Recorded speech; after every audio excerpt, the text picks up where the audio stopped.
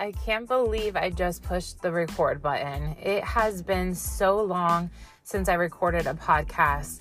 I can't lie to you. I am sitting in the parking lot of my kids' preschool, and I just was like, I need to get back to this. I don't know if you enjoyed Flawed But Called Society as much as I did. I don't know if it was just from what I needed personally or if it encouraged or impacted you in any way. But I stopped doing it along the way, and God whispered in my ear, it's time to bring it back.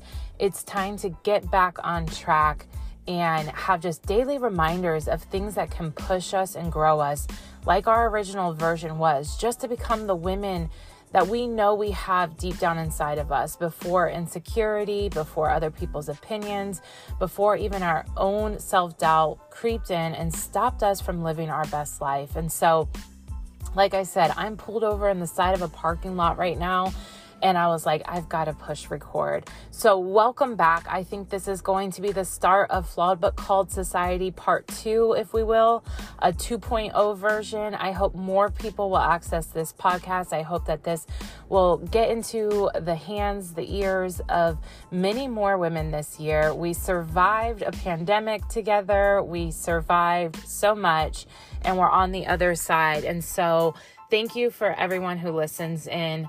There was something on my heart today that made me want to push record, and I am walking through my own growth journey right now where God is just really encouraging me to take him at his word. I know that sounds simple, but if we're real with ourselves, there's a good chance that we might say we do, but we don't really take him for his word. And this year, I keep hearing him say, Jess, it's time for you to trust me fully, to know that I can do exceedingly and abundantly more than you could even think or imagine. And I'm going to have you put to the test. I'm going to make you start taking me at my word. And I have been really in a season where I have been challenged to pray bolder prayers than I ever have before. I'm sure somewhere along the way on this podcast, I might have mentioned, the scenario of my son. When he was first born, a virus attacked his newborn body and completely took over his brain. It was in his spinal fluid. It was in his heart, his lungs, his liver. All of it was very much attacked, and we did not have high hopes for him. But God had a miracle that day for us, and we were able to watch our son not only get healed in that NICU room, but come out the other side better than any doctor predicted for us. And so that was a miracle moment in my life. And we prayed really bold prayers in that hospital room that day. And that's something I've clinged to for so long. My son is now 10 years old, and that is still to date the biggest miracle I've ever seen. That was the splitting of the Red Sea kind of miracle in our life. That was the impossible done right in front of our faces.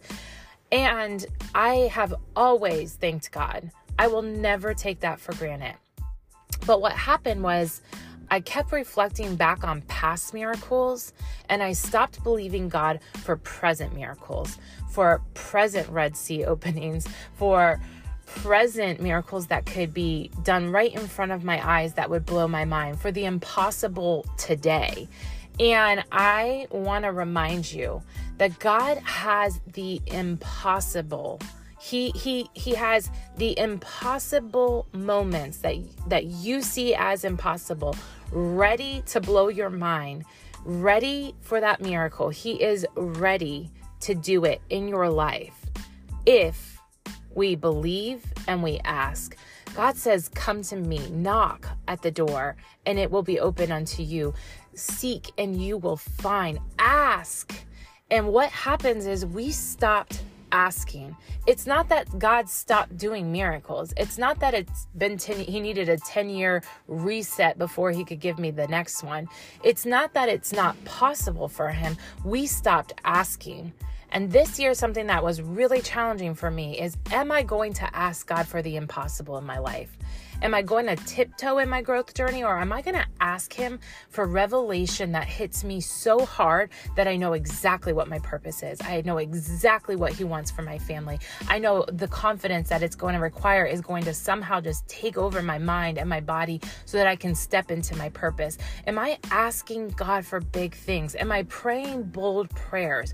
Or have I tiptoed into my growth journey saying, God, if you will, if you have this for me, if you want me to speak out in your name, if you want me to have a successful marriage, only if you can, am I doing that? Or am I saying, no, I know you have miracles with my name on it, and I don't want to go this whole life without tapping into that goodness and those miracles and those amazing moments that blow my mind, knowing that you can do the impossible.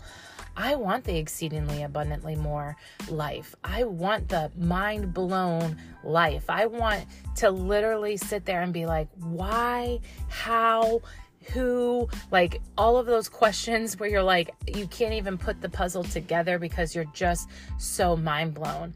And I know it's possible. I just haven't stepped into asking God for that impossible moments. I haven't looked to him to say, you can still do miracles today. And I wanted to encourage you with that. What kind of prayers are you praying? Are you praying survival prayers? Are you praying weak prayers? Are you praying prayers that just get you through today and just say, okay, God, just pray I can manage another day as being a mom and, get the bills paid on time? Or are you saying, God, I know you can move mountains, and I want you to move mountains in my life. And I'm believing and I'm seeking and I'm asking you to make that happen in my life. What kind of faith are we bringing to the table this year? That's my question for you. What kind of prayers are we praying this year? What kind of belief are we going to show up with? What kind of confidence in our Heavenly Father, the maker of the world, do we have? And are we putting that to the test? Or are we relying on past miracles to just get us through, knowing that he has done it before, so we'll praise him for those, but we're not trusting him to do it again? Which one is it? And what kind of life do you want to live? This year, it's 2023 now. I can't believe how much time's passed. It's 2023. I don't want to come up with weak prayers anymore. I don't want to get through with just get by prayers. I want to see miracles happen this year. I want to see miracles for my family.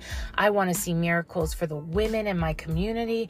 I want to see miracles for my town that I live in, for my future generations to come. I want to see the miracles of God take place every single day. So I'm stepping up to the plate with bold prayers, bold requests, a bold confidence, bold vision, knowing that who I serve already has the power to do it.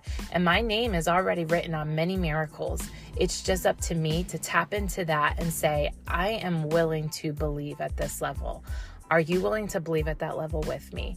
Are we going to do Flawed But Called Society 2.0 version at our highest capacity?